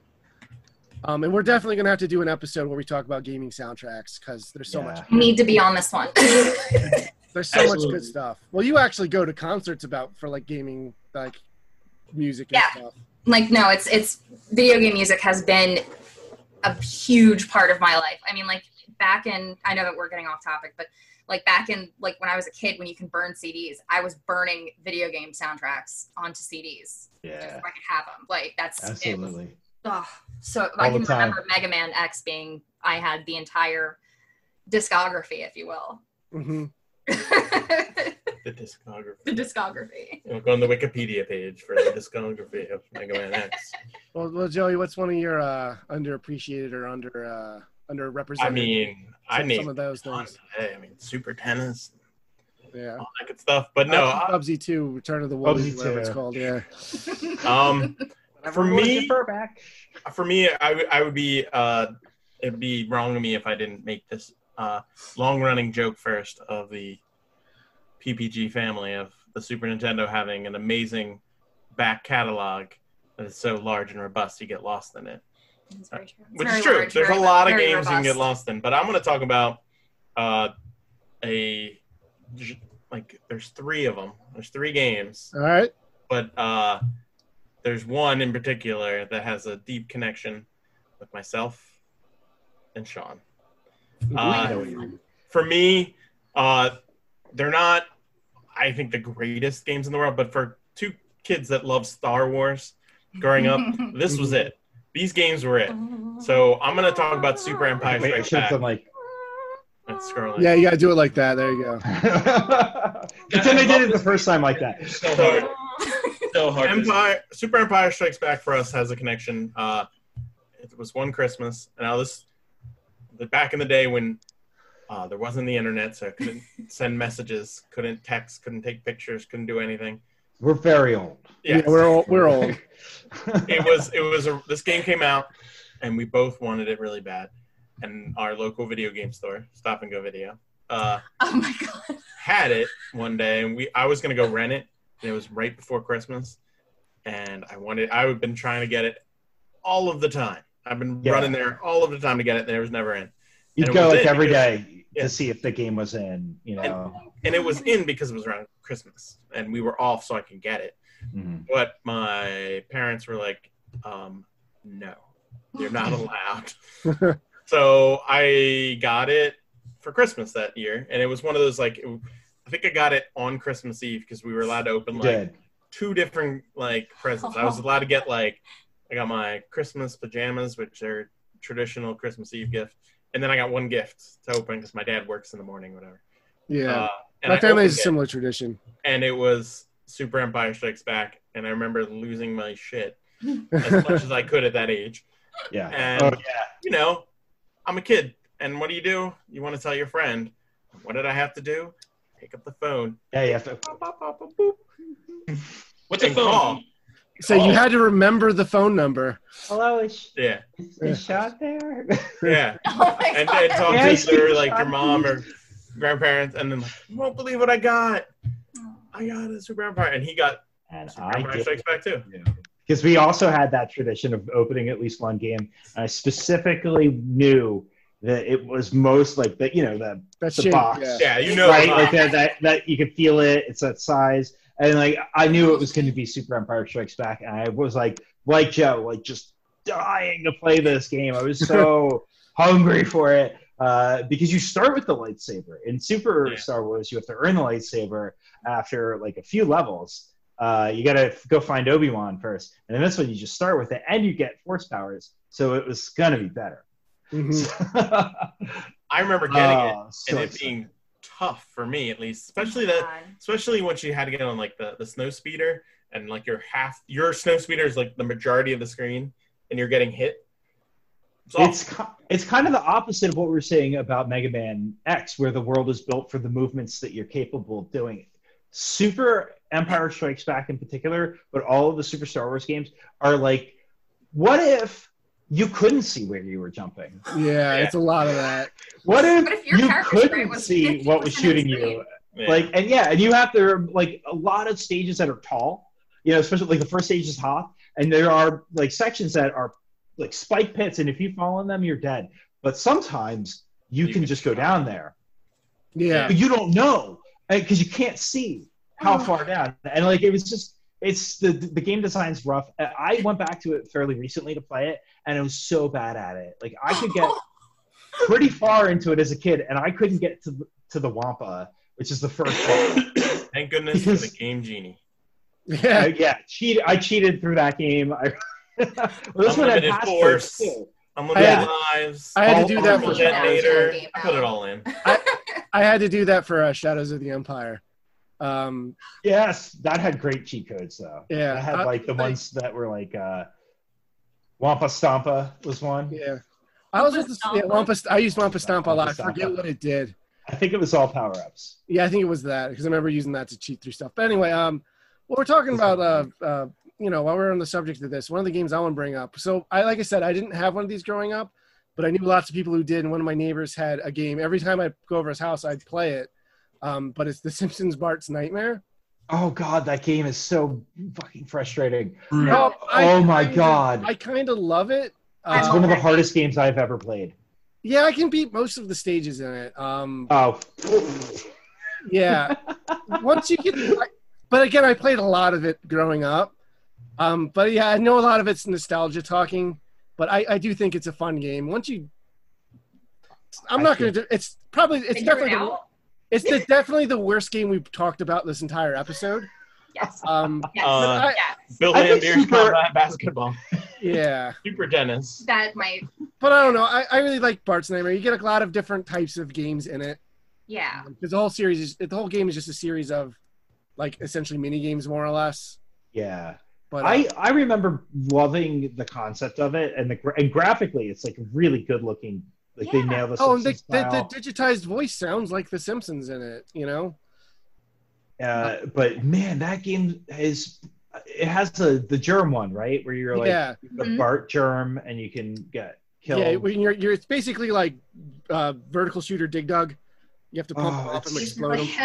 Yeah. Oh my god. And the Raiders of the Lost Ark tile puzzle that you have to jump across the floor. Which is near impossible. Yeah. The baby level, the music's still in my brain. I can hear it. Same. The baby level's in the virtual Bart. Am I getting that wrong? Oh yeah, which is a different game. There is the one where you have to get the grades. Yeah. So how you do on the level is the grade. The best level is the Bartman level. I love that one. Where you're flying around with swing slot shooting stuff. There's the one where you play as Bartzilla. It's a Godzilla thing. There's the Indiana Jones one. There's the germ one where you're pumping up the germs. There's two more that I'm not remembering. But I also had Bart's Name. Bart's Nightmare was the one I owned as a kid. I had it for Genesis. And I've beaten that game too. And I would say it's... You mean Virtual Bart? Yeah, Virtual Bart. Yeah, sorry. But they're comparable. You can have fun in them, but they're not things you're going to last with you. This is the best Simpsons game on Super Nintendo was Krusty's Funhouse, though. Wow. That game is a hidden gem. I think it is a really fun game, and I remember it's Lemmings. Lemmings, Yeah. right? It is. Mm-hmm. But it is really fun. It is that's a brutally difficult game too. It's brutal, but I hate the other ones. They're just I would rent them thinking I could do something. I thought I was stupid. I couldn't play these games. They're just hard. Yeah. The games so the NES had NES hard because they were still very much inspired by the arcade designs. Super Nintendo was getting away from it more, but some games are really hard on it. Like the Super Star Wars games are extremely difficult in my opinion. They're unforgiving. Unnecessarily punishing. Yeah, in my opinion, that ruins the games for me. And Return's about the easiest one, and that it's still tough. I haven't talked about my. I don't want to cut you off. Are you done? No. Yeah, I was going to move on to the next thing. I haven't. I won't spend a lot of time talking about it, but Addams Family is one of those games that it's a licensed game. does not look appealing because it's just like it came out around the same time as the movie did with Raul Julia and Angelica Houston, which was great. But like, it's just like a screenshot or it's the poster for the movie on the box art, right? Like, there's nothing really that seems like it's going to be good, but it's actually essentially a Metroidvania game, but not in the same sense that you keep your power-ups. Your power-ups are temporary, and you can lose them on death. But the whole house, you play in the Addams Family house. There's a kind of a hub in the house itself. Control where you can move to different parts of it and like get different things that'll unlock other areas. You have to go around and beat all the bosses of each section. I think the premise is that you've been kicked out of your house, you're Gomez, and you have to get the house back by it's like loosely tied into the movie plot. But unlike most movie tie-in games, it's actually really inventive and fun, and there's a lot of problems with it. Like, the controls are super loose. You just like slide around, you fly around the stage. Like, there's a power up you can get that's running shoes, and you move way too fast to control it. Like, it's almost unplayable. But it's so much fun and weird, and like a million different little secrets and like shortcuts. And I remember going back and replaying this game like early on when Greg and I opened the store. Just like when it was slow, and we would like pick a random game out of the cabinet and mess around with it, and just getting sucked back into it, and actually playing through the entire game one day, much to Greg's dismay. Like, I did no work. I just played Addams Family with Mario, and I remember those days. They were interesting times. And we beat it, and I just remember like, man, there's so much going on in this damn game. It is really neat. I forgot how it just keeps going. Like it's not great. And the music's not good, and the graphics are pretty janky because it was one of those games that was on every console. Like, there was a Genesis port, there was I think there might have been a Master System version. There was like a Commodore. Anyway, and it was from Ocean, who didn't develop like consistently good games. Like, they had some hits here and there, but most of the time they were like movie tie-ins. Like, they were notoriously like. Yes, Ocean has a bad reputation. Right? They're the European LJN in a way. Yes. They did. Yeah. Jurassic Park, which was just awful and frustrating. Yeah, when I was looking up underrated gems, every one of them had that Jurassic Park game, and I'm like, why? It was bad. I own that. That's one of the few games. I had the NES version, so I had an even worse one. That one's really bad. But the SNES one had Doom segments where you could use the mouse to control it. Right. Yes. You'd like to put down the controller, which made it like but that was a weird game. Yeah. Yeah, so I just wanted to mention Addams Family because it's like no one's going to see that on a shelf without knowing that it's interesting and like ever give it a second glance. But it's well worth a pickup. I saw that movie for the first time last year. What? Because we were at Harry's house, right? Yeah, we were at Harry's house because we got the pinball machine, and everyone was talking about Addams Family. I was like, I never got around to watching that movie. Oh my god! It was like so inescapable when we were kids. I really liked it. It was great. Yeah, I love Raul Julia. So. I think it holds up. And then I went and watched some of the old original Addams Family show on, I think it was on Amazon or Hulu or something. And I'm like, this movie is way better. Yeah, the movie actually was like yeah. It was, the 90s had that trend of like, let's go back and do TV shows from the 50s and 60s and make them a live action. Like the Flintstones got that. Like Brady Bunch and Beverly Hills. Their movie, and that was one that probably shouldn't have worked at all. No, it has no reason to be as good as it is. Christopher Lloyd is as Uncle Fester. Oh, all right, yeah. Let's side start a podcast about the Addams Family too while we're at it. But yeah, I just thought it was interesting to bring up. But yeah, it's also a good way to plug that. Hey, we've got that. You can play that at our store, the pinball game. Right.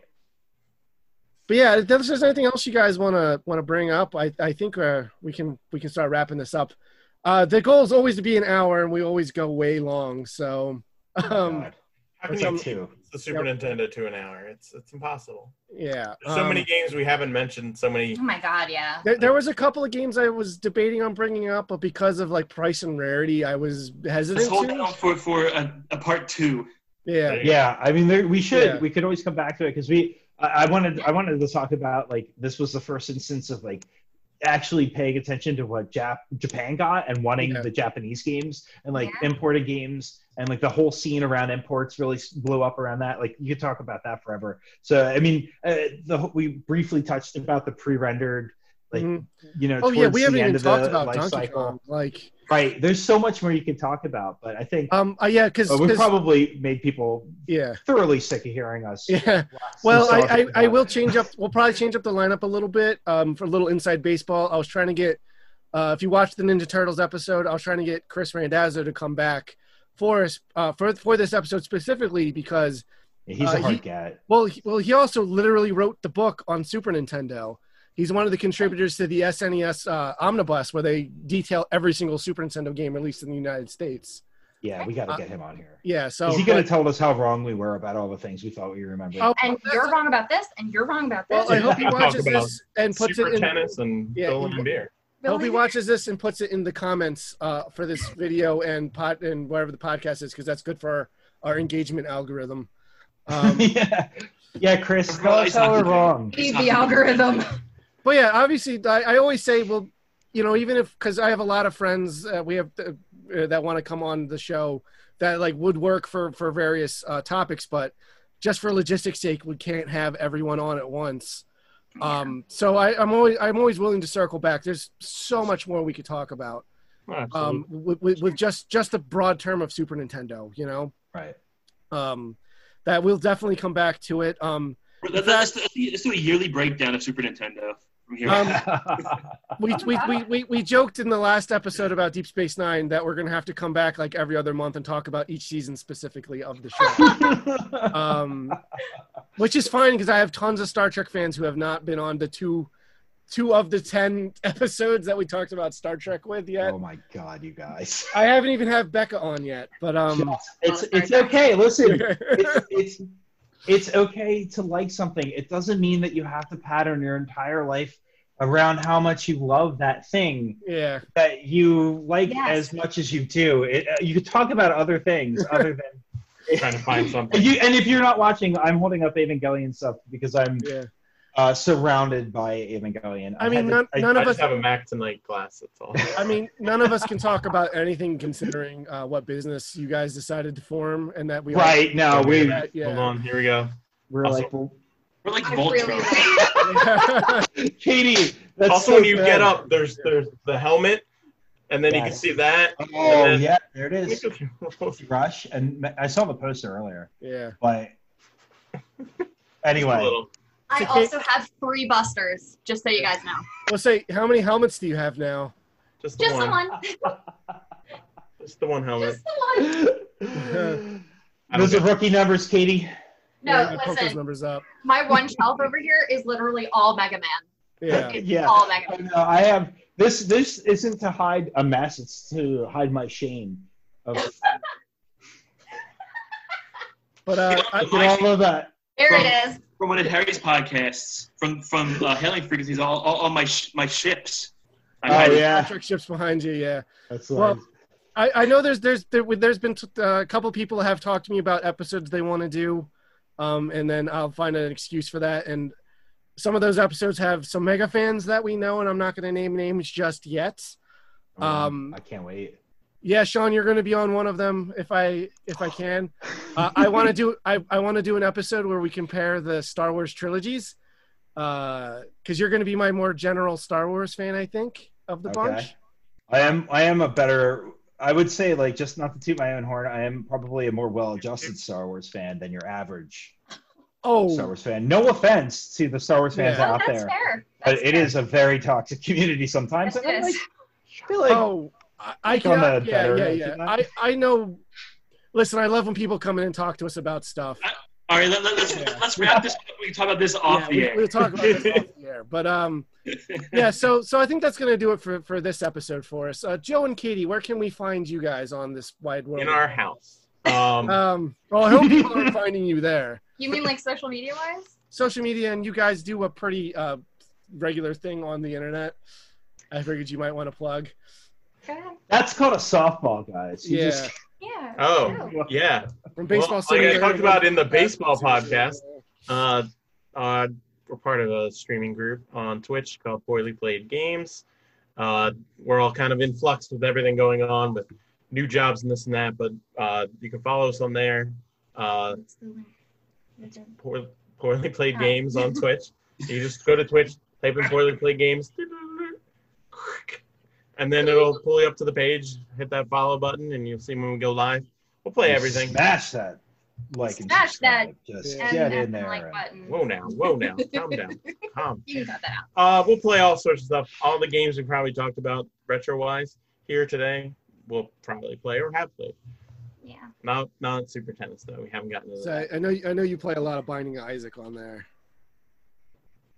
But Usually, yeah, right? that's Yeah. where you can find us. Obviously, the rest of us, Love Up Entertainment, comic book video game store, just general nerditries. We're in the Hamilton Mall in Mays Landing, New Jersey. We have a website, levelupentertainment.com. We're that on every form of social media, Facebook, Twitter, Instagram. Live Journal. I think we still have a Tumblr. I don't think we've logged into it in forever. Yeah, we're gonna pretend like we just lost the password for that one. I think. I don't think that's a stretch. I couldn't figure. I don't think I could. It's possible. If I tried to log into it. What are you logging into? But right now, a couple of things we got going on. We're still got Free Comic Book Summer, so every Wednesday until September 5th, we get new books that were for Free Comic Book Day. Obviously, that got canceled due to the quarantine going into effect. There's a quarantine? Oh, Greg. Yeah. See, Greg has a new baby, and he's a little bit removed from reality, but we'll talk after this. I have some. We'll catch him up. So there's new free books every week, and if you order anything on our online store and just in the notes remind us that you want some, we'll give them to you. We also have this August, which is when this episode's coming out. Hey, it's our 13th birthday this Yay! So usually we sorry. Someone's gonna go. I was just gonna say, as typical teenager, we're all grounded. That's why we're not allowed to be there all at once. Yeah. So I was gonna go with the puberty joke, but I like that one. So, but usually I'll go and do some changes. Usually we do a big event in store with like cake and all kinds of fun activities to do. This year, my plan was like, all right, we're turning 13 next year. We're going to make it a bar mitzvah.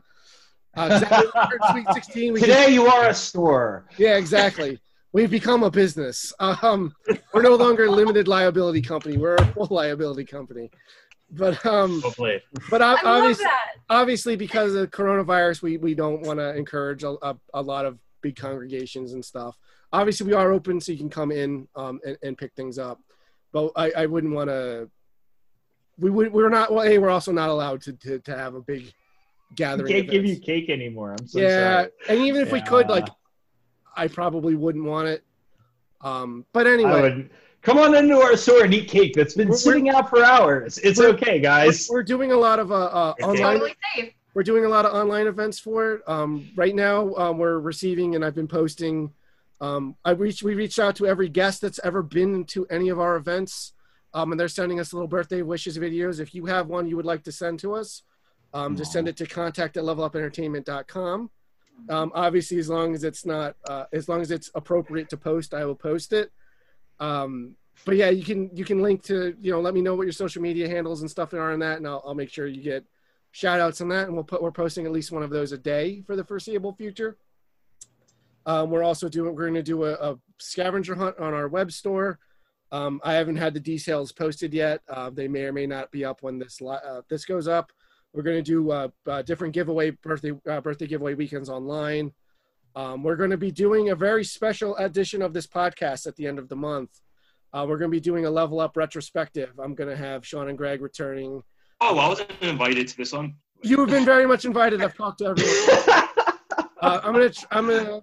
We're gonna have some surprises, but what I want to do with that one is I want you guys to submit us questions you have for the store. I would love to, see what you guys want to know about, some of our various escapades over these 13 years. But we're also going to share a lot of stories. We have a lot of interesting things to talk about that we've done and experienced. Like exactly how many cartridges I've licked over the years. Yes, and how many. The answer will surprise you. Yes. Answer may shock you. If that's not a book, I don't know what is. But yeah, Parts I've licked. The Sean Rockwell experience. I would say he stopped with the switch. That's why they made them taste so gross. Yeah, they're like, we gotta stop this. This guy's out of control. This is a bridge too far. You get this guy on Twitter. He keeps looking at all the Super Nintendo games. You can't have this. So I don't know if it's obvious to listeners, but we're recording this pretty late, so we're all getting a little slap happy. So many Super. But yeah, basketball. But yeah, if you guys have any suggestions for future topics you'd like to see us cover, please let us know. Leave and give us comments on Super Nintendo games you think are your favorites or ones we've missed, or any other kinds of gems you have. Bubsy. Tell us how wrong we are and how Bubsy's the best thing that's ever existed. Bubsy and Shaq Fu for ever. Yeah, for life. Bubsy Bobcat. Yeah, what could possibly go wrong encouraging people to talk about Bubsy? I love it. What could possibly go wrong? I know Wes is always trying to put Bubsy in the TV, and I'm like, Wes, we have Super Mario World. Put things that people will actually buy. Like unironically, like we're saying it. Don't play Bubsy, guys. If you take fall damage, you can jump really high. It doesn't make any sense. Absolutely terrible. Terrifying game. Well, we all know the best taste in games. Yeah. But anyway, again, to finish this off, that'll be it for us tonight. So until next time, everyone, stay safe out there.